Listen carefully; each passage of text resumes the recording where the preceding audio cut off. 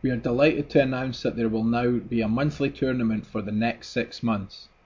This tournament is exclusive to OneOuter.com listeners who sign up for a William Hill account using promotional code OneOuter when setting up their account. You can find a link to download William Hill Poker by clicking on the advert on OneOuter.com or through one of the links in the William Hill Poker section. You must use OneOuter as the promotional code to enter the tournament. The first tournament will be Sunday the 23rd of June 2013 at 7 p.m. UK time. The buy-in is only $5 to keep it available to all bankrolls and listeners. There will be added prizes including OneOuter.com t-shirts and some excellent poker books. Of course I will be playing the tournament and there will be a prize for the player who knocks me out of the tournament. As well as prizes in the money in the prize pool, points will be awarded depending on where you finish in the tournament. The best player after the 6 monthly tournament has finished will be crowned the OneOuter.com tournament champion and receive a very special grand prize. Further details of the tournament dates and prizes can be found on OneOuter.com under the William Hill Poker section. I really hope you can help support the podcast by playing in all or at least one of these tournaments. I look forward to seeing some of you at the tables and hopefully taking your chips from you. So sign up for a William Hill Poker account today and use OneOuter as your promotional code, and the password for the tournaments is Ginger, Ginger.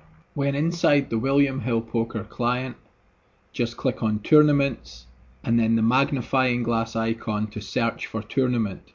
Enter OneOuter and you will find the OneOuter monthly tournaments there. Thanks for listening.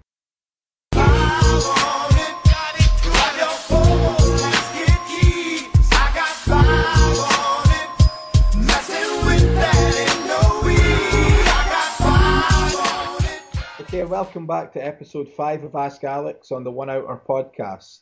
OneOuter.com podcast, I should say. Don't just listen to the podcast, check out the website.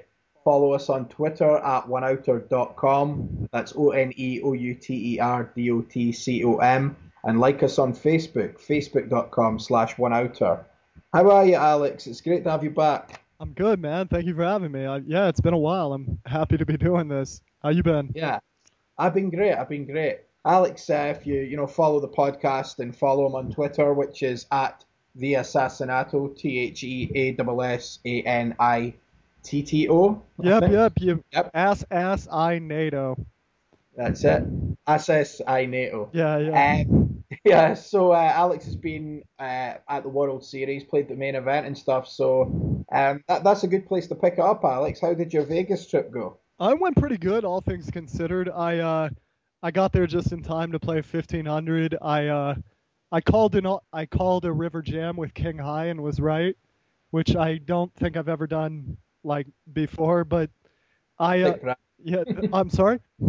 Sick brag. Yeah, I know, sick brag. Well, I mean, you had to see this guy. Okay, this dude, big guy, like full on goatee, and he's got these huge tattoos that say "forgive," and he keeps going like vindication, like redemption, like every time he wins a pot, he's playing like 50-40. This was honestly the easiest King High call for my tournament life ever. I raised pre-flop, he flatted from the blinds. There were like, the board came 9-5-3, a diamond draw. I bet he called, which could have been like a high card or anything.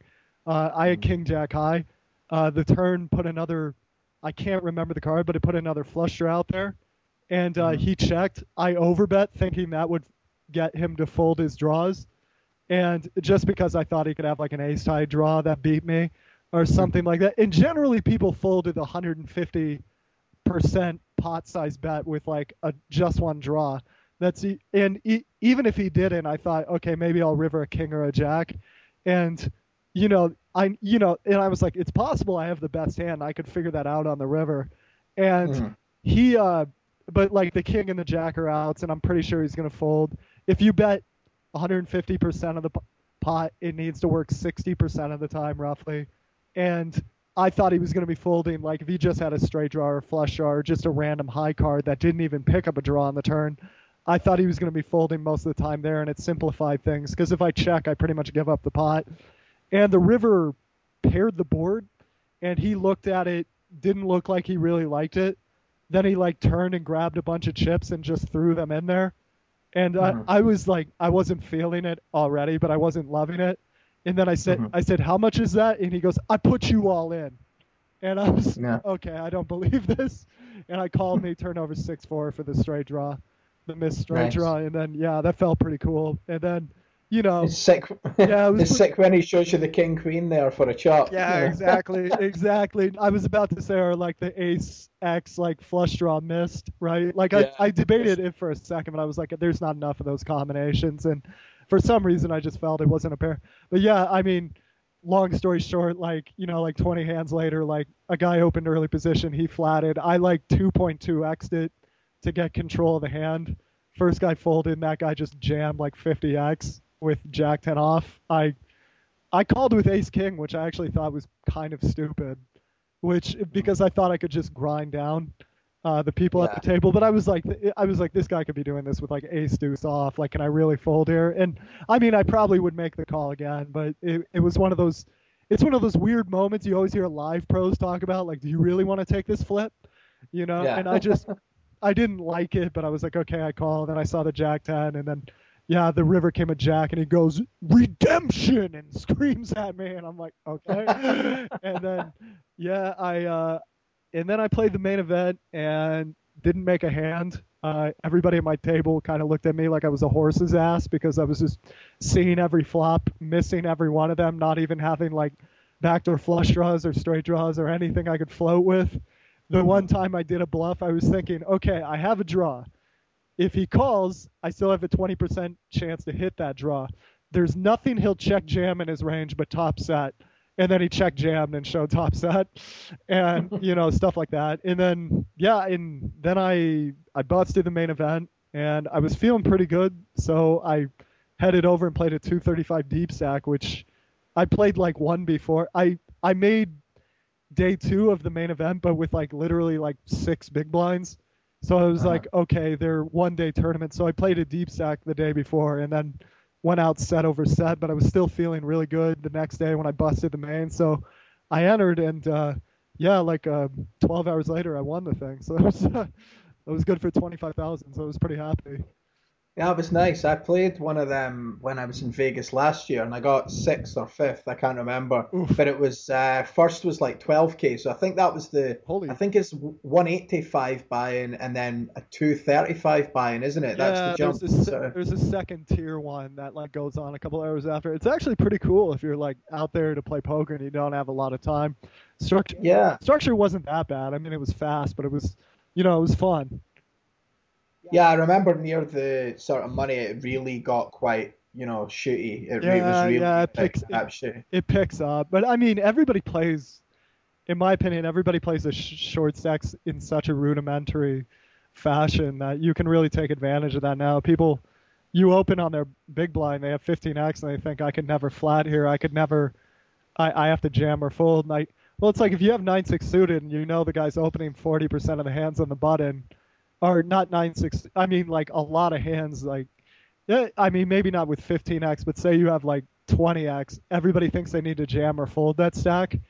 Yeah, And you're getting oftentimes with the severe ante structure that's there, you need like 19% equity to call a min raise, and you have like you'll literally have like 32% equity with 8 deuce off. Now you shouldn't call with 8 deuce off, but hmm if you have like a suited 2 gapper or like a suited high card, you should think long and hard before you just fold or decide I need to jam. Like if you can't really correctly interpret the guy's range, you should probably just flat there. And then if you flatten like donk lead into him, a lot of that used to be a really donky play, but now, people don't want to like just jam with a high card. They're like, I yeah, can't peel. This was supposed to be all in pre-flop. How dare you?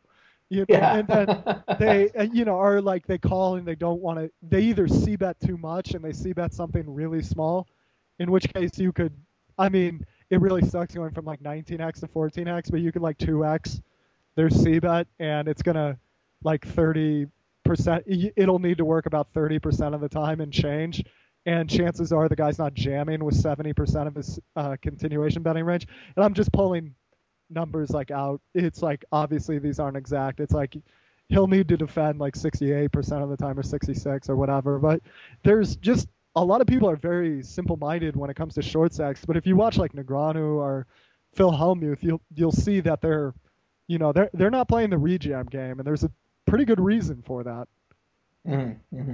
Yeah, I think we spoke about that a few episodes ago. It was like you say, 15x below. I can't remember the player you mentioned, but a guy online, he'll do things like, he'll flat there or he'll min raise fold and stuff. Pisagno, the man. Yeah, that was it. Myth, that was the it. legend. Yeah. the Brazilian hero. But yeah. I think there's a lot to that. Obviously, you should do that sparingly because, you don't want to get the Pisagno rep. Or there was one tournament I just decided I'd fool around with it, and I lost respect really quickly. And then it's like you can't do anything, you know what I mean? But yeah, it's definitely something to play with. But yeah, the structure does get kind of, all right, let's wrap this up, fellas, at the end. Yeah, well, like you say with poker, in terms of it being like short stack rudimentary, and people think, there's these rules like 10x, you must do this because online, all these shove charts and stuff, everybody's games are sort of like built and found, on these. It's certainly the mass multi-tablers and stuff. Whereas you say poker in its essence, if you think about it, is about doing what, people aren't expecting and what they don't think you're going to, etc. So if you do throw a curveball in, like things like you say, like Phil Hellmuth does, that people look and go, what the fuck, what was that? That was bad. And then you look at the guy, he's got so many bracelets in, tournaments over the years. There probably is something for playing a little bit, funky, as they say, with like 15 blinds or less, especially live, I think. Mm-hmm. The way I've always looked at it is most of the literature and training videos that came out originally were in English and were from Americans. And back in 2006, 2007, and the first influence really was Poker X Factor, I think.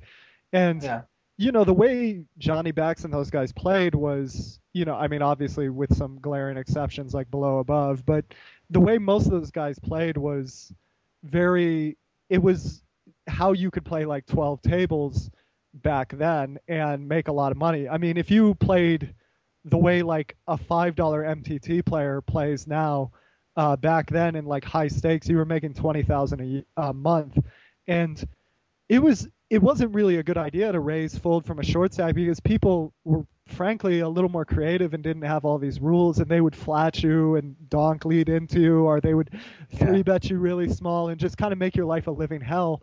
But nobody called rejams as wide as they should. I remember like in 2006 when I started playing, like when I rejammed King Jack, people would be like, "What is wrong with you, crazy man?"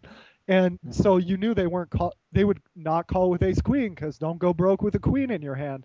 So it made a lot more sense to like hold on to the rejam stack.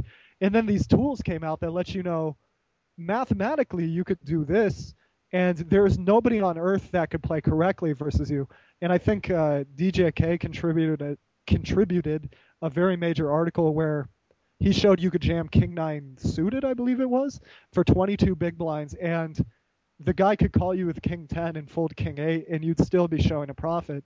And when people heard that, I think that was a real changing moment for MTTers, because now if you could adhere to these set of rules and know for a fact that nobody, even if they play perfectly against you, could turn a profit, I think they stopped looking for other solutions, which it's a good way if you want to, if you're just like, you live in like Latvia and making $10,000 a year is going to really take care of you and your family. Sure, learn the basics like really quick and then start grinding. That's totally cool. But if you want to become the best, you can't play the way everybody else plays. And you should check something like, okay, if I 2x and I'm going to win, okay, and there's 4.5x out there when I win the pot and I lose 2x when I lose the pot, okay, here's how often I expect the play to work. Here's my expectation. Now let's compare this versus what a average profit it would be with a jam. I think if you compare those two numbers, you'll be really surprised at the findings, and you'll really look with a much more critical eye at the MTT tournament videos that are available right now, or at least the ones I see in English. I think the Germans you notice the Germans do pretty well on like those high rollers. Have you noticed that? Yeah. I think that might be because they developed a little differently than we did, and they could understand everything in English, but they had more of a right to privacy when they spoke in German because we couldn't interpret it. But anyway, I'm waxing poetic. Yeah, so winning the tournament, you won that the daily deep stack or nightly deep stack, whatever it was. And you mentioned it in your blog that it was I think it was your first live tournament you'd won and stuff. So Yeah. just what was your feeling about that? And I mean, 25,000 is that's a chunky change for anyone. For sure. No, I thought there had to be like something else. I thought there had to be an ocean card to come, or like there would be a boss level because I'd never won in a. I didn't play much like live tournament poker, but even when I did, I tell everybody when people are getting down on themselves about how they're doing with poker. There was a guy, I like won the lottery when it came to like poker education because there was a guy running 2-3 tournaments a week, like down the street from my house, and with like like generally like 20 to 30-year-olds, right? And for some reason they let some 15-year-old kid in, and I played like 3 of them a week for like literally a year, and I think I won like 2 of them or something like that. And there was like 18 people in these tournaments, so I've never really. I think live I get really bored, like really quick, and It's only been recently that I have my own voice in my head when I'm screaming at my students when I'm about to do something really stupid. I'm like, really, people pay you to listen to you, and like you scream about this every single time it comes up, and you're gonna do it right here. So it's like just out of an area of such like self-disgust, I fold, and like, but it was just an amazing feeling. Like I couldn't. It was really weird to like have all the chips in front of you, and like it was such a great moment. Of course I forgot to take a picture of it, but the next day it's kind of like, okay, that was it was really nice. It's like winning $100 online, but it's it's kind of business as usual. I think the real big one will be like like winning the 5K or 10K one day. Yeah, yeah. Well, that would be nice. So let's talk about, let me see what's next on the list. We've got lots of questions emailed in and tweeted in from a few people, so I'm eager to get onto them with you. In the meantime, while you've been away, swanning about Las Vegas, winning 25Ks, I've had Phil Lack on the podcast, which was really, I've been after him for a while, and I finally got him on. That was really entertaining. And also Alan Boston, professional sports bettor and friend of Stu Unger and stuff. It's probably one of my, if not the most enjoyable, present company accepted, guests I've had on. It's a real fascinating guy, old school, professional sports bettor, just the mindset, his outlook on life and stuff. Just really good podcast. So people need to check that out. Also, last episode we spoke about the William Hill tournament that we're running once a month. The next one is Sunday, August the 18th at 7 p.m. UK time, and the grand prize of that tournament is if you're the best player over the 6 tournaments, that is, you win a free coaching session with Alex Fitzgerald, and all those numbers and stuff he's just discussed there. He can at least give you your introduction to that sort of thinking. You'll also win a 6-month membership with PokerXFactor.com, and there's lots of other added prizes and stuff each tournament. The guy currently topping the league is NoFold JAA with 13 points, and second place is Swav Sav 1 with 10 points. So you're getting 10 points for the win. So there's 4 tournaments left, so plenty points up for grabs to get yourself that coaching deal, etc. with PokerXFactor.com and the session with Alex. Where are we now? So Alex, if you're okay, we'll just go on to some questions. Sure. And one thing I just wanted to say before we continue, those 2 podcast guests, like I really, to be honest with you guys, I don't make a note to like listen to many things or watch many things because a lot of it is just rehashing. As somebody as a professional poker player who has studied like everything I could possibly study, I have those downloaded ready to listen to because Alan Boston and Phil Lack are both not known as like a poker, they're definitely geniuses in their own right, but they're not like they're not sublime like Antonio Esfandiari when he plays. You know what I mean? They're kind Yeah. of known as grinders, and yet both of those guys have done a lot better than like 99. Both of those guys have done way better than 99% of professional gamblers. So the way they look at life, they're talking about a lot of tools that you yourself could adopt, not stuff like when you listen to maybe somebody like when I listen to Faraz Jaka talk about poker, sometimes I just feel like, okay, he's speaking another language. I'm never going to learn anything from this. You know what I mean? Those are the kind of guys you should really pay attention to. Anyhow, let's get into the questions. Yeah. Okay, the first one, I need to go into the email about this because I don't want to misquote the guy. Right. So let me just apologize for the dead air just now. It was about a comment that excuse the typing noises. There we go. Really professional on the OneOuter.com podcast. Yeah, you know. So polished. It's so polished. Okay, here we go. All right, I'm just going to read the guy's email out. Here we go. A matter of perspective. On a recent podcast, Alex said that he doubted Phil Galfond's claim that he would prefer to win a WSOP bracelet to winning $1 million in cash. This is a reasonable view for someone who's essentially grinding every day to make a living. Consider that Galfond has already made millions and that his aspirations may be somewhat different. Like the millionaires who decide to climb Everest, there are legions of professional athletes who at the end of their careers sign minimum contracts, often as role players, for just the chance to climb the championship mountain and win a ring. Poker has its own mountain, which is the WSOP bracelet. Cheers, Bilius Betel is obviously his screen name or whatever. Mm-hmm. So what do you think? I mean, that's a very romantic view and one I'd really like to believe it exists, but I don't. Here's the question. Put it into, let's imagine a tournament Phil Galfond's in, and let's think of how professional and smart this guy is. Let's think of how smart you are when it comes to poker and multiply it times 200 times, okay? And imagine that mind in business. What that man could do with $1 million, either be it with charity or applying it to his own businesses. That million isn't just worth $1 million, it's worth several million. Now let's pretend in this fictional tournament he's heads up, even in chips, and second place is $1 million, and first place is absolutely nothing with a bracelet. Are you telling me, seriously, if this guy offered a deal just to take the bracelet, like, he might not want to tank it, but if they could just announce this guy's going to take $1 million, do you really think he's going to go, okay? Like, yeah, I don't. There's a possibility. I mean, like, he could.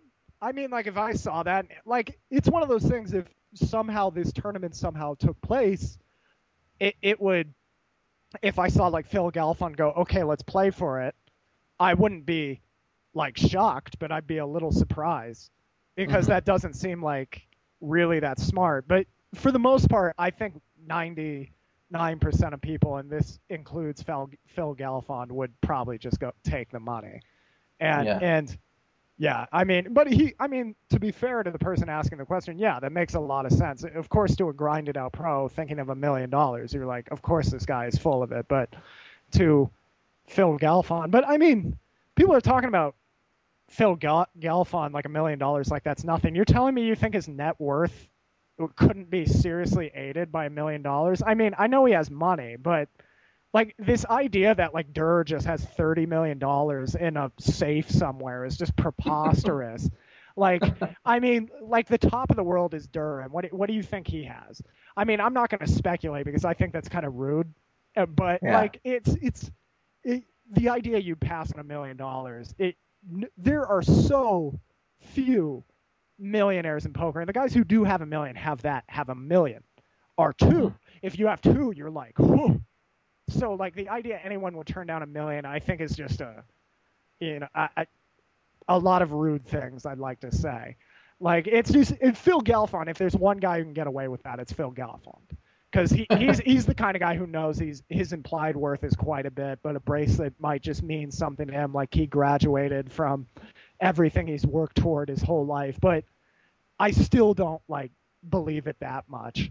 So anyhow, that's a very wishy-washy political answer for the most part, but I agree. I think when it comes to, you made an actual, like, in the fictional tournament, if there was a tournament like that the World Series ran, like the bracelet is everything tournament, and first prize was a bracelet, and second prize was, like money, and then third was money, etc. And there was no deal, so you literally played it for the bracelet, you know?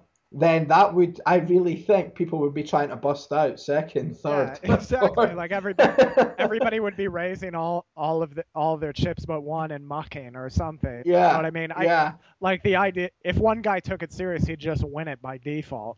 It's hard to imagine two players even coming into competition that would both play for the bracelet, and unless their names are Tom Dwan, Phil Ivey, Phil Galfond, or maybe five others, I just scream idiot if I saw some guy playing for it there. But I mean, I don't know. Well, I mean, like you say, it's my thought. I can't say what Phil. I've met Phil Galfond once. I can't say what he's going to do or anything. You can't say what he's going to do. Only he knows himself. But we can speculate, and like you say, that's all it is, speculation. But in terms of what you say, $1 million, he could then use that for, and it's exponential what it could grow to, whether it's charity. I mean, if he stuck $1 million in some trust and then put some college kids to school every year for the next, however long. I mean, There's a very something good like, point, and it's hard to imagine just, like Phil Galfond thinking of this and going, "Oh no, I want the bracelet." yeah. But I don't. I think the bracelet's important to him. I'm not saying he doesn't want a bracelet and he wouldn't like to win a bracelet. But the comment in terms of what we were saying, what we were discussing was, if it was $1 million or the bracelet, I think it would be the million. I think it would be the $1 million for everyone. yeah, You know? exactly. Phil Galfond might be the exception. What do I know? I'm like the typical grinded out pro. Like I don't know. It's like Blink 182 trying to fathom Mozart. It's just not.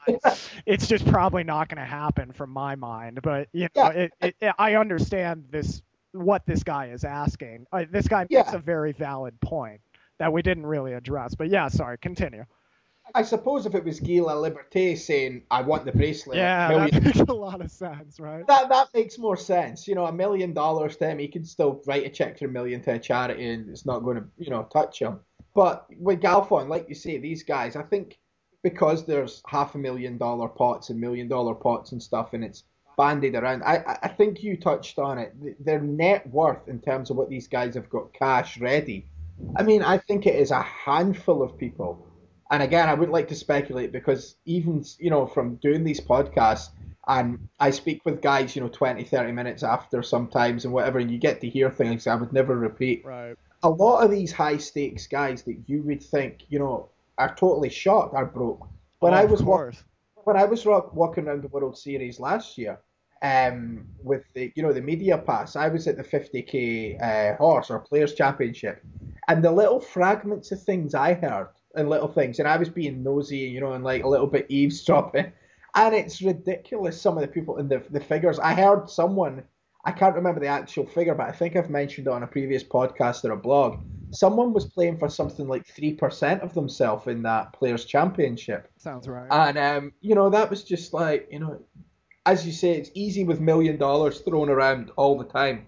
Mm-hmm. When it comes to hard cash in a safe, like you say, as you say, if Durr or Ivy's the top, I mean, I don't think these guys have got, especially after Full Tilt, happened and Right. crashed. I don't think any of them have got, they're not deca-millionaire sort of thing. Right. And I think we could talk about that quite a bit. It's just, Yeah.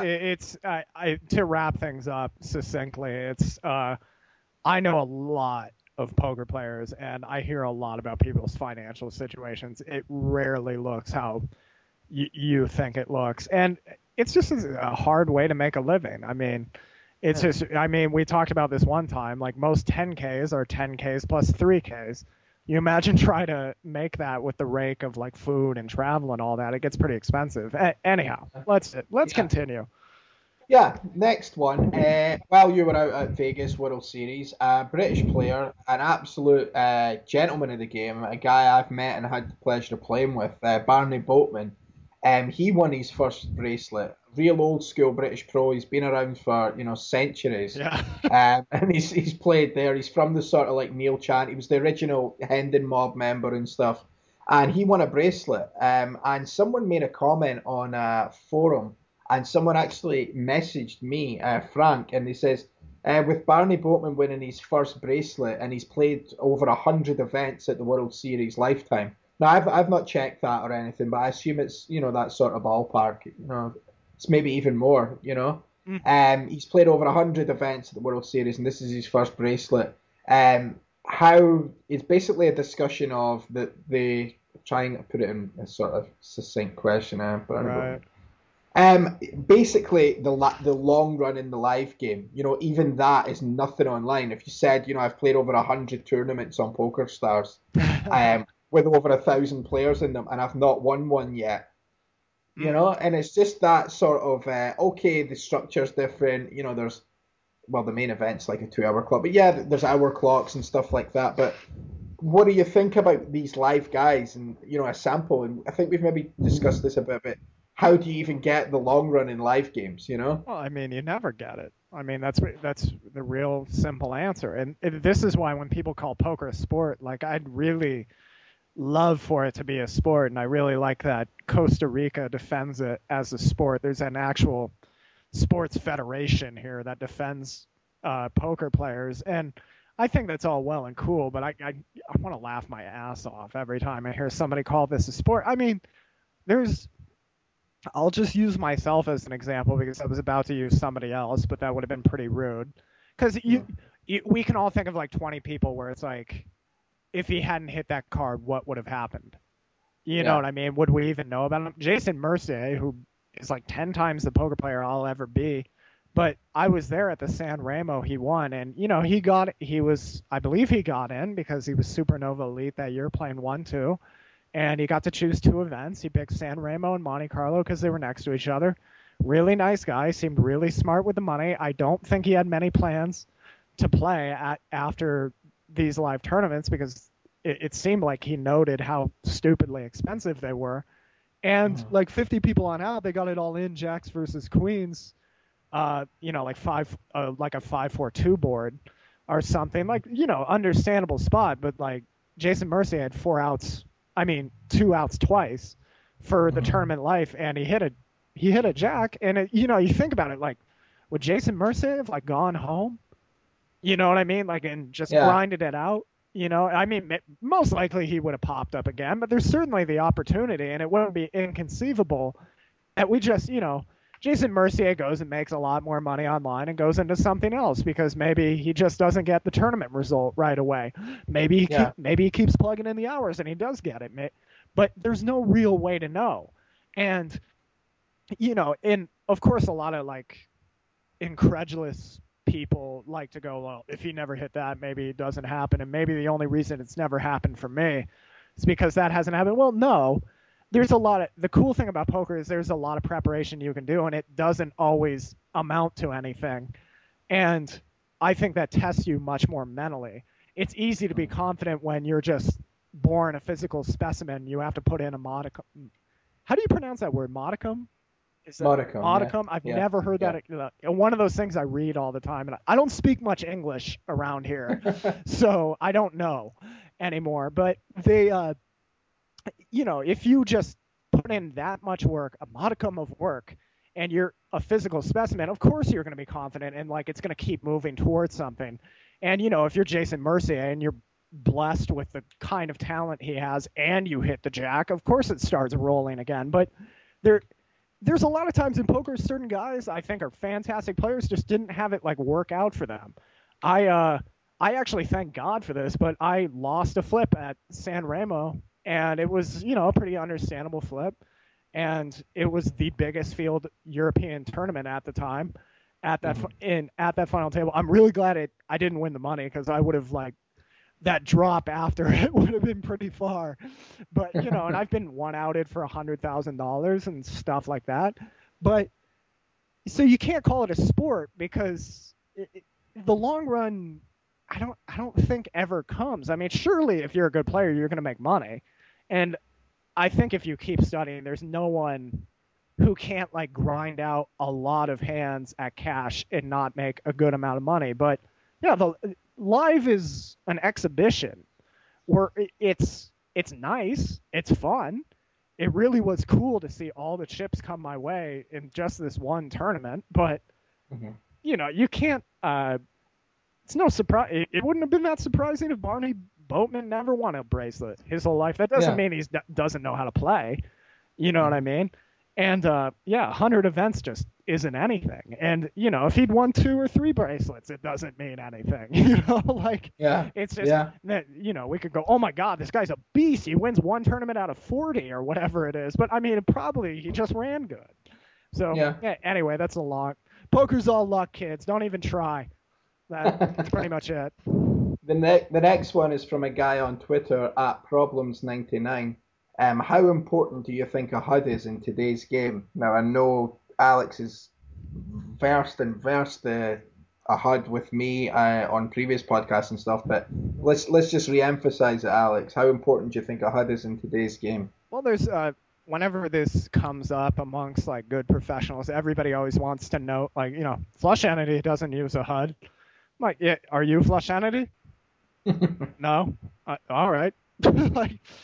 So, and do you think Flush Entity couldn't become better with a HUD? I mean, there's just a lot of I wish I could remember this guy's name. I remember watching, like, when I started playing cash games, pretty much mainly for a living when I was living in Europe, and I just didn't know what to do. It became really apparent to me, like, most poker players I met were just smart. They were just smart people. Whatever they would have done, they would have gotten it. And they were putting a lot of stuff together that they couldn't really verbalize, but they felt was the right thing.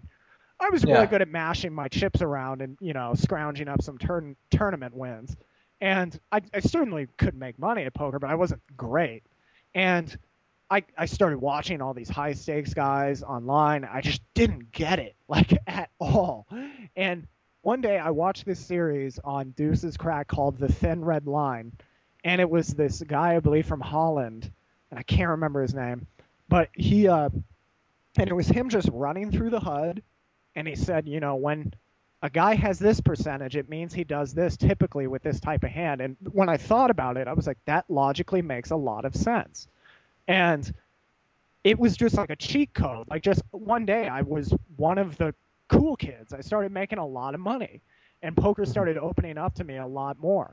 And I think for the average player, the HUD is just insanely effective. It's weird because these same guys, like when we were young and like me and my friends would play like Street Fighter, you'd like go home to like kick your buddy's ass. You'd remember like a 20 button press combo and like practice it. But these same guys, it's like you could make another 5,000 a year if you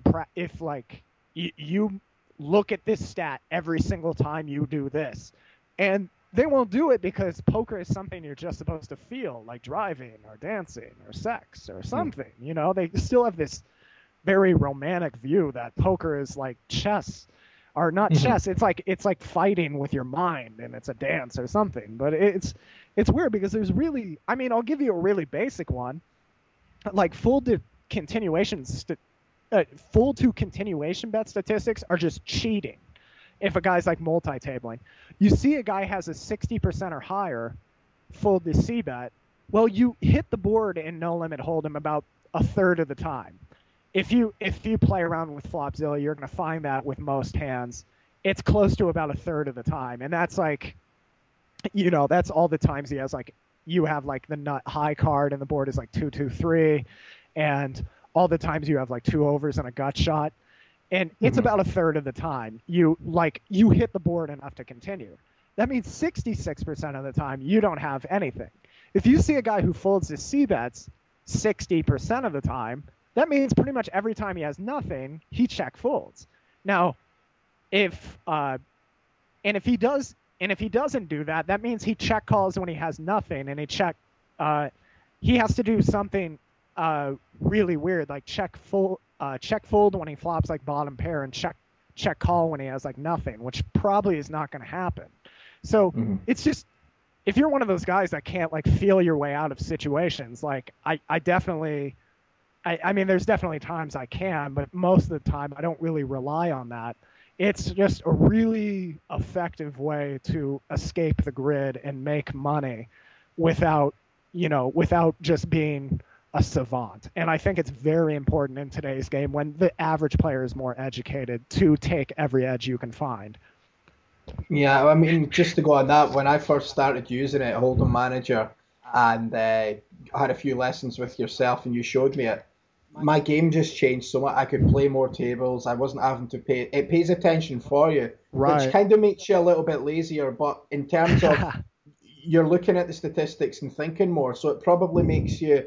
It's like a paradox. It makes you lazier in terms of attention span, but makes you probably more hardworking in terms of thinking about the game and using the information. Right. You know, because I found that, and also stats like you say. If you're multi-tabling, I don't know how anybody can know with players changing tables all the time, etc. online. If you've got like more than 6 tables on, I don't know how people could sort of look and say that guy checks so many flips, that guy c-bets this, that, unless you are a savant, you know, as you say. Right. In terms of the information that the HUD holds. There were rare occasions when I played live poker, and to be fair to everybody listening to me, I didn't use a HUD for the first 5 years. I played like I wanted to hit myself once I started using it. And there were times when I played live poker, you get in the habit of like tipping the floor staff and stuff. And then when you walk in, like a dealer gives you a read, like this guy's the fish at the table, like he's just spewing. He calls everything.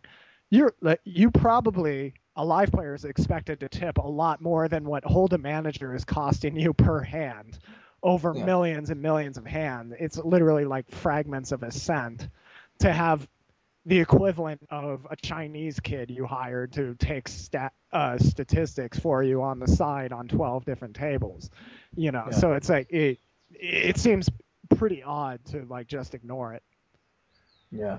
So 99 problems on Twitter. You've got 99 problems, and the HUD is fun if you don't play with it. I spent 3 weeks writing that. Yeah, I was about to say that's why you get paid the big bucks. Yeah. There you go. So we hope that answers your question anyway. And listen to a lot of the previous podcasts with myself and Alex, especially the early ones when I just had Alex on as a guest, and also the recent ones of Ask Alex, sort of the earlier episodes. Sorry, there's a lot of talk about the HUD and using the HUD and stats and things like that. So definitely worth listening to them if you haven't already. The next question, I apologise to the guy that sent it in because I don't have the name noted down to it and I can't find it on Twitter or anything. It's what percentage of your role would you advise spending on coaching when starting out? Well, I mean, it depends on how bad you need it. If you're doing really well in the games you're in, you want to transition to a new game, but it's not really going to be a serious investment. If you're really not going to put hours in at that game, then you probably should not want to spend a ton. And I mean, I could give you guys a BS answer and say any amount, and probably get myself business, but I'll tell you how I really think about it and why I'm really careful about when I pick coaching hours. If you're a grinder, okay, you're actually paying a different price for the hour because the hour you're not playing, it costs you however much you're paying the instructor, plus however much you would have made that hour should you have been playing. Now, the bonus to this is 1 hour with a good professor is the equivalent of, I mean, I gave a guy stuff this morning. He was, he's a civil engineer. He's 35. He's got a wife. I think he had kids. And, he doesn't have a whole lot of time to play poker, but he has some disposable income from his job. That guy is going to enjoy poker way more because he literally got concepts within an hour. He got 5 or 6 concepts that probably took me 2 million hands to discover. Now, he could have sat there and grinded for 2 years and got those concepts, and it was expensive for him to get that information. But, what's worth more? This amount of money, which, getting coaching is pretty expensive, or is your time, or is enjoying poker and making more money at poker more important to you? And pretty much every dollar you put into coaching, if the coach is good, it's going to come back tenfold. It's just not going to come back right away. And if you don't have a lot of money right then, it might be better to just, one thing I advise my guys do is, just get a subscription to Pocket Fives Training and watch every video I have. It takes a lot more hours, but it's still better than just grinding and learning nothing. And then when you do finally get to talk to me, you might have like 20 really pinpoint questions to ask me, as opposed to me covering all the same concept that you could have gotten for just the introductory price on Pocket Five's training. Yeah, I think I had some other point. I can't remember what it was, but it's definitely, if you're just trying to make money at poker, it's not really it's definitely much more expensive because you have to take an hour off of grinding. But I can't imagine anybody really making it in today's game without getting a coach at some point or getting some kind of mentor.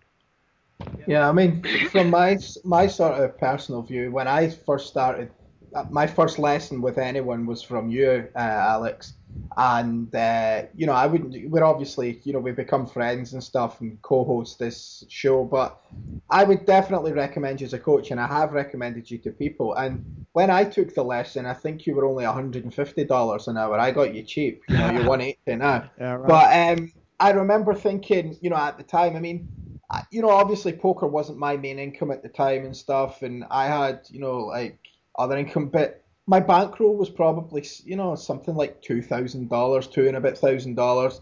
And I think if even my bankroll, like you say, had been, even if I didn't have a bankroll, let's just say I'm depositing money to play poker when I want, I would still try and allocate something like, $150 or $180 for, a lesson with yourself, because you can find that type of money.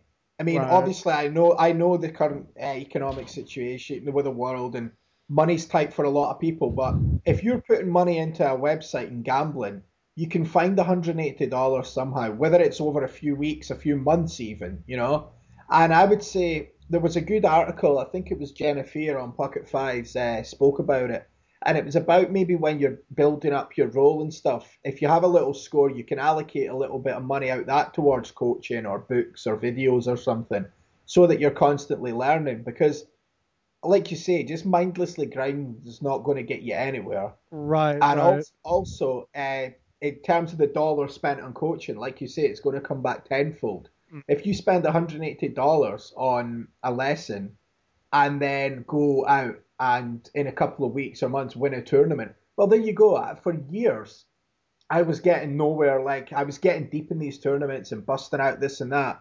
And, I had Jared Tendler on the podcast. I was speaking to him about all the mental baggage stuff, etc., mindset coaching.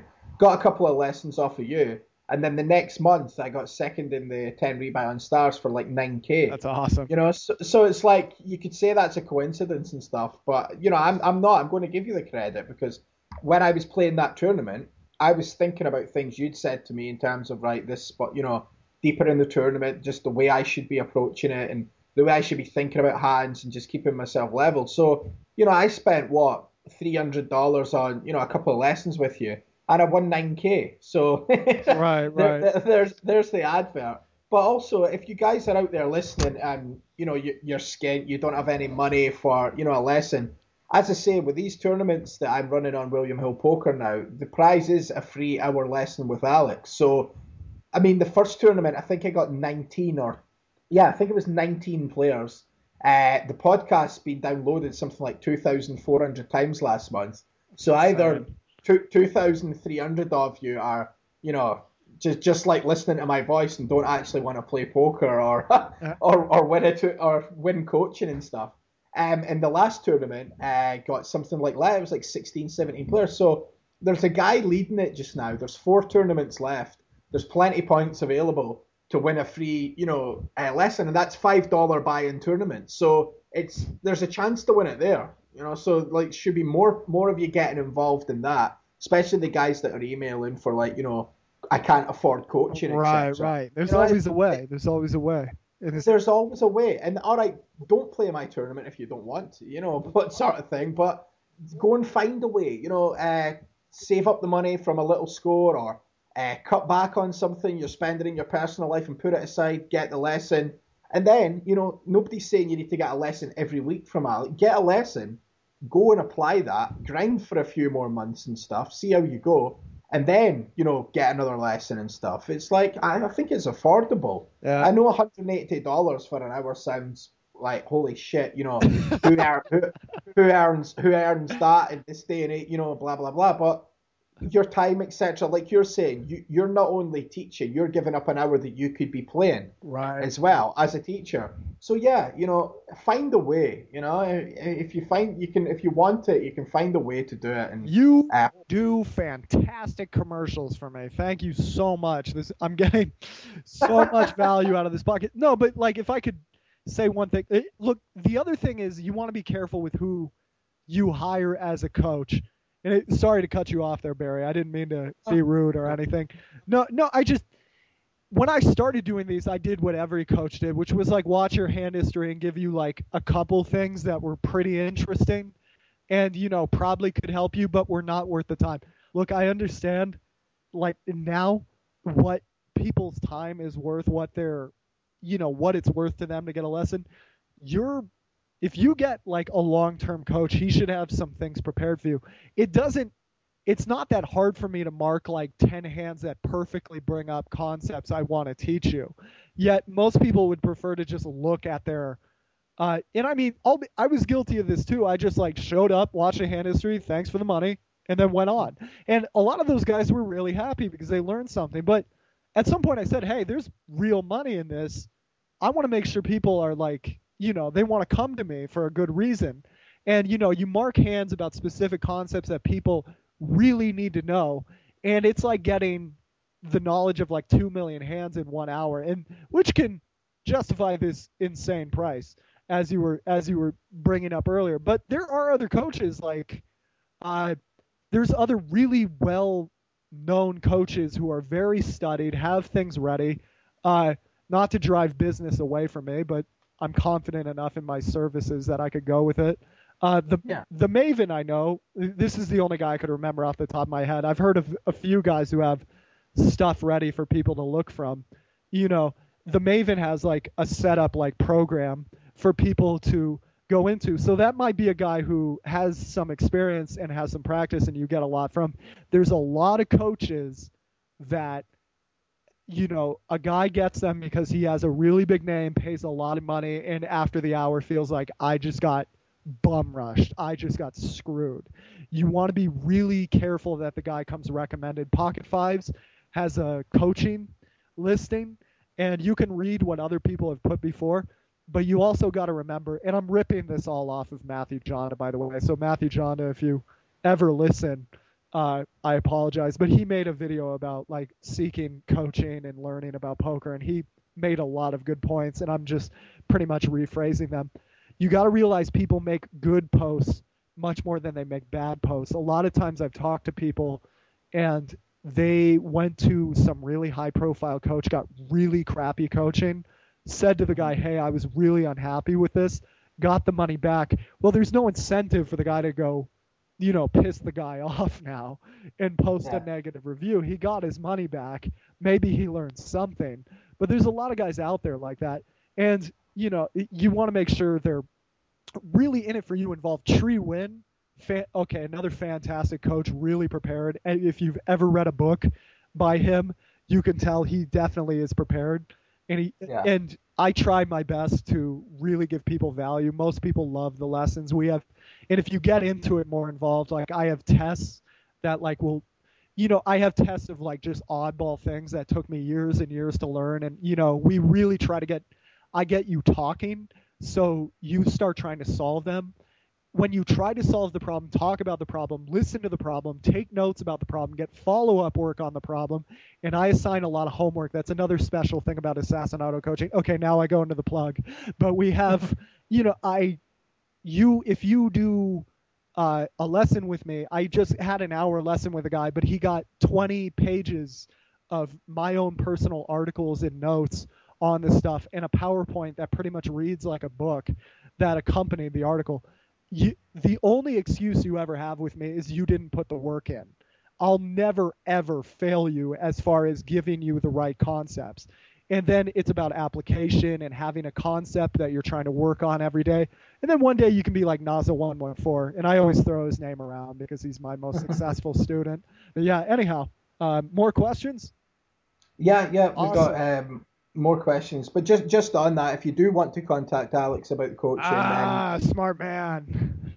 your email, Alex. assassinautocoaching@gmail.com. That's it. Check it out. My assistant will get back to you. Yeah. And also, get your asses into the William Hill tournament on the 18th of August, 7 p.m. UK time. Sign up for a William Hill account, use coupon code ONEOUTER, and the password's Ginger for the tournaments. There's 4 tournaments left. If you won 2 or won 1 and even placed in another one, you're going to give yourself a chance of winning, a free hour with Alex. So don't want any more emails from people saying I can't afford coaching. If I get an email from you that says you can't afford coaching and you didn't play the $5 tournament where you got a chance of winning it, you're dead to me. That was, man, you're brutal. Okay, another question in is from Kyle McGuire. And this guy's had a couple of recent scores sometimes. I don't want to embarrass him by the amounts, but they are quite hefty. All right. They're quite decent scores. He says, ask Alex, with his early success and big scores, if he could go back and speak to himself then, is there anything he would tell him to do different? First of all, congratulations on your scores, and thank you so much for considering me as a person you'd ask this question. It's kind of weird to be giving like what you would have done when you were young when you're 25, but it's one of the best pieces of advice I heard, and I definitely didn't follow, was the first time you make money, write down your 5 best friends on a piece of paper, and anytime somebody asks you for money, look down at that list, and if they're not on that list, don't give it to them, because there's a lot of, I had some people that came into my life that were very cool people, and for the most part not bad guys, just maybe I didn't know them as long as I should have, and maybe I entrusted them a little faster than they were perhaps prepared for, and it cost me, and it, like nothing on them. And I mean, there were some people who did rob me, and I if I thought I knew them pretty well, but if I'd followed this rule, which somebody told me when I was 19, I just didn't listen to, I would have a lot more money today. Don't ever drink the night before a tournament, ever. I wish I had all the money back. It's spewed doing that. If I could never ever smoke weed while you're playing, if I could extend that, never do it, period. I think it kind of kills your drive.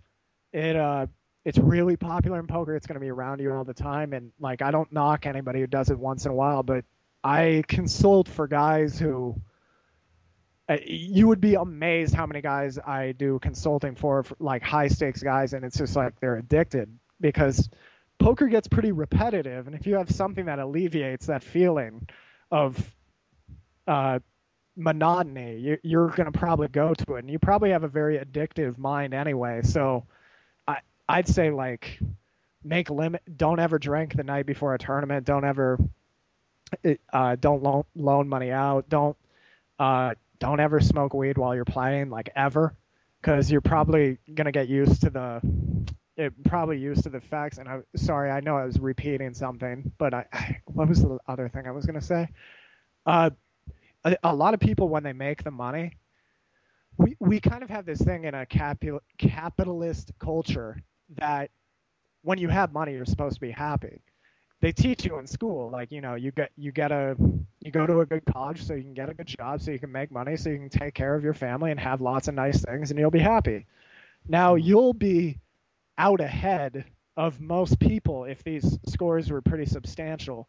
A lot of people who may have a master's degree aren't making in a year what you just made in a night. And there's going to be people that are not going to be able to handle that. And a lot of people you thought were really cool and really your friends are not going to be your friends. And you can't put yourself around those kind of people because there's no real going back for them. A lot of people like you in your position, especially if you're always kind of the sidekick or what have you. And there's also there was one more thing I was going to add to that. Sorry, I just kind of got slow. I guess my caffeine rush slowed down. There's going to be a lot of people like that, and this is like when I watch rap battles and a guy chokes, and they're just like looking and they're, what's my first word? What's my first word? There's going to be a lot of people that change around you, and oh yes, you're also a lot of people get guilt because most poker players are good because they don't really feel much in everyday life. They don't get as distracted by the ups and downs as a lot of other people. Now, that makes you much less likely to feel it when you make all this money. If you did feel it, you're probably going to spend too much of it. So it's probably a good thing you don't feel it, but there's going to be times you're still your same self. You might get depressed about the same things.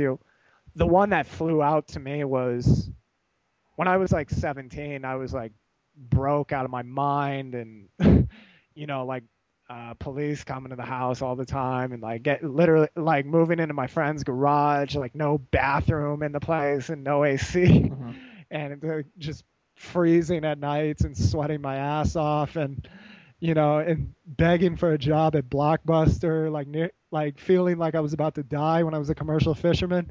And the whole time I thought, man, if I make money at this poker thing, it's all over, dude. And girls never treating you serious because your clothes are bummy.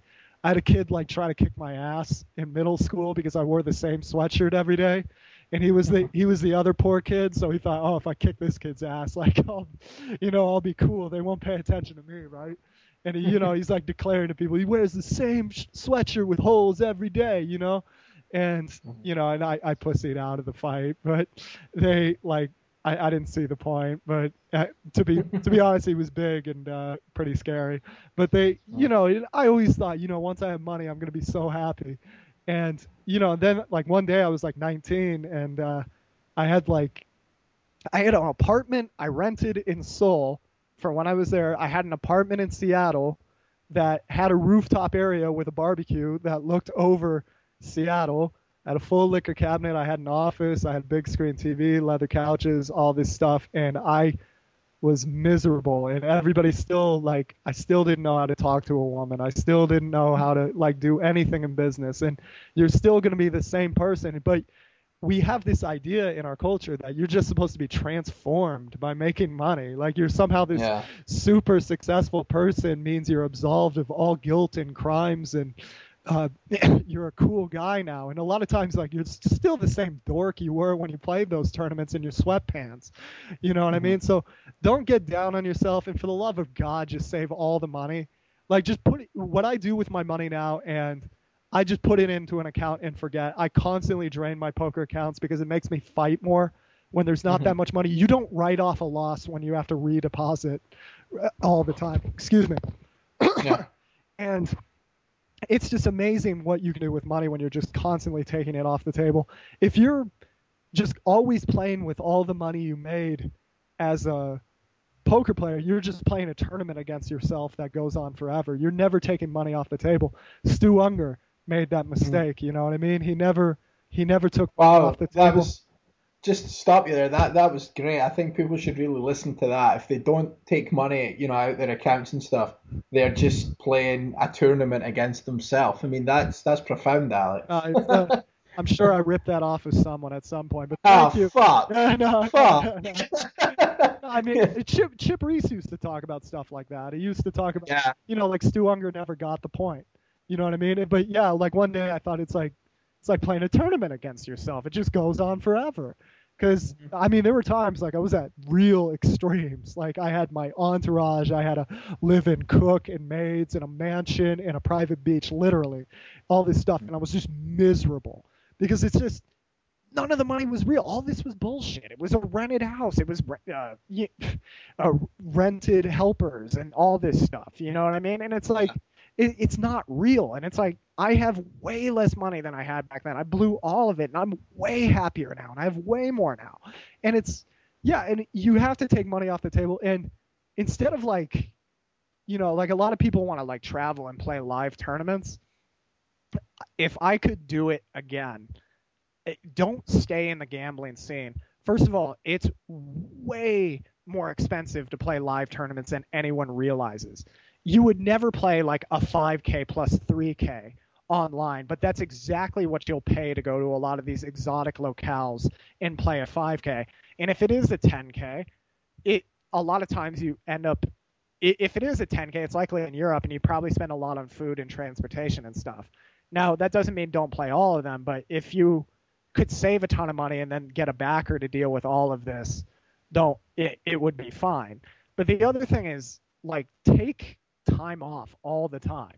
And that must sound weird to a lot of people that are, money orientated, but if I have any regret, it's about how much poker I played. And I did a lot of stuff that had nothing to do with poker. I rode elephants in Thailand and camels in Egypt, and I went up to the cross in Rio de Janeiro, and I did lots of things that I'm really proud I did at some point. And still, 90% of my adult life is just me in front of a computer. Don't be afraid to, like. And now that I've like cooled it down a bit and focused more on business, and I'm reading books about all these different topics, it's amazing how much more comes back to poker. And it's crazy how relaxed you are when you play poker and how many different perspectives you see it from, because you gave yourself a chance to breathe and learn new things.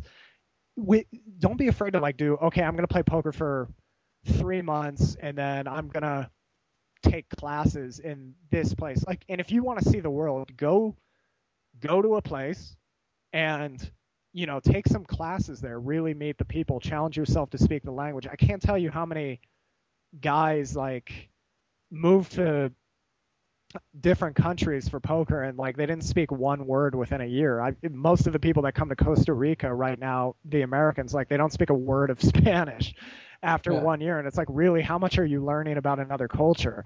And that's, people save up their whole lives to go visit another country, and you can work remotely anywhere on earth. Take advantage of that opportunity and meet people, learn more, read more books, take more time off, and always play at your bankroll limits. My people used to always make fun of me for how low I played. When I was 18, I was playing $10 and $20 tournaments when I had thousands and thousands of dollars, and my friends were laughing at me oh, we're going to go to the big cash game, ha ha ha, enjoy playing your $10 tournament. But I was the one who was the professional with the 2 separate apartments I flew between when I was 19 years old. And when I stopped doing that, when I started playing live tournaments, my life got so stressful, everything went to hell. It was and don't back anyone.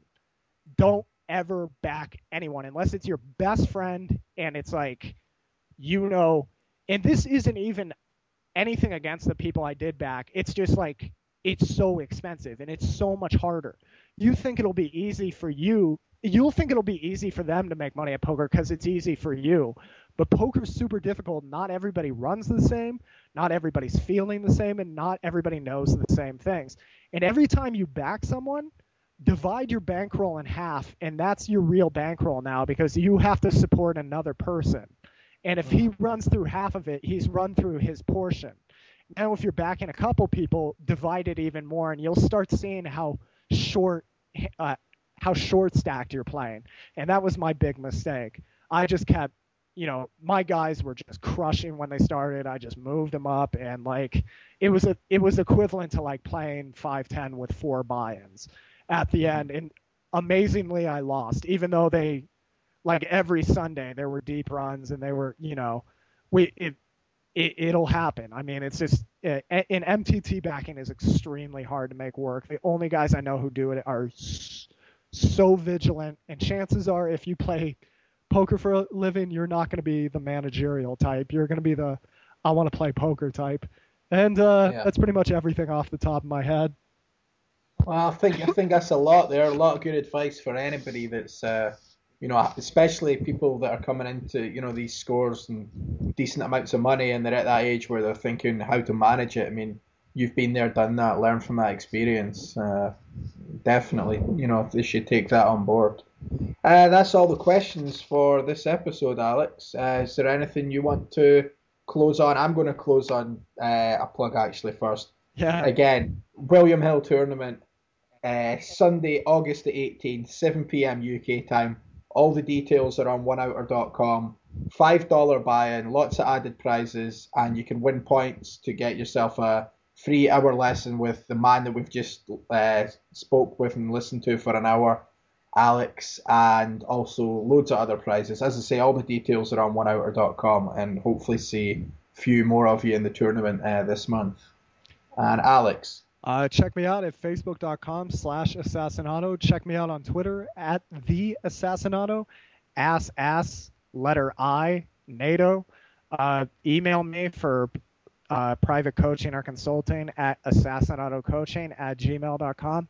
And read all those sources. Will link you to articles that I publish, lots of free stuff that'll make you thousands of dollars. Check out my blog, pokerheadrush.com, to get more of the day-to-day stuff and, random books that I'm reading and different concepts I'm trying out and what I'm having fun with at the time. And one of the things I'm having fun with is this podcast, man. This is pretty fun. Thanks again for having me on. This is really fun to do. It's my pleasure. As I say, I'm not playing much poker myself recently. I'm involved with a few other things, and it's still, when I speak with you, it kind of makes me want to go out and play a little bit. So good, man. We'll see what happens. Maybe when the winter nights come in, we're getting we're getting a glimmer of a summer in Scotland just now. So I'm trying to enjoy the good weather and have a few barbecues and like try and just enjoy life a bit, and then I can go back to being sad, miserable, and play poker in the winter. I think that's the plan. Yeah, I got to take advantage of that sun when it happens. Yeah. Okay, Alex. Well, until next time, which will be episode 6. I hope to see again any of you in the tournament. All welcome, and we'll catch up with Alex. Keep your questions coming in for him. Email me questions@oneouter.com or Twitter, Facebook them, carrier pigeon, message in a bottle, any of that sort of nonsense. And I'll get them to Alex for the next episode. Thanks very much for listening, and I'll see you next time. Cheers!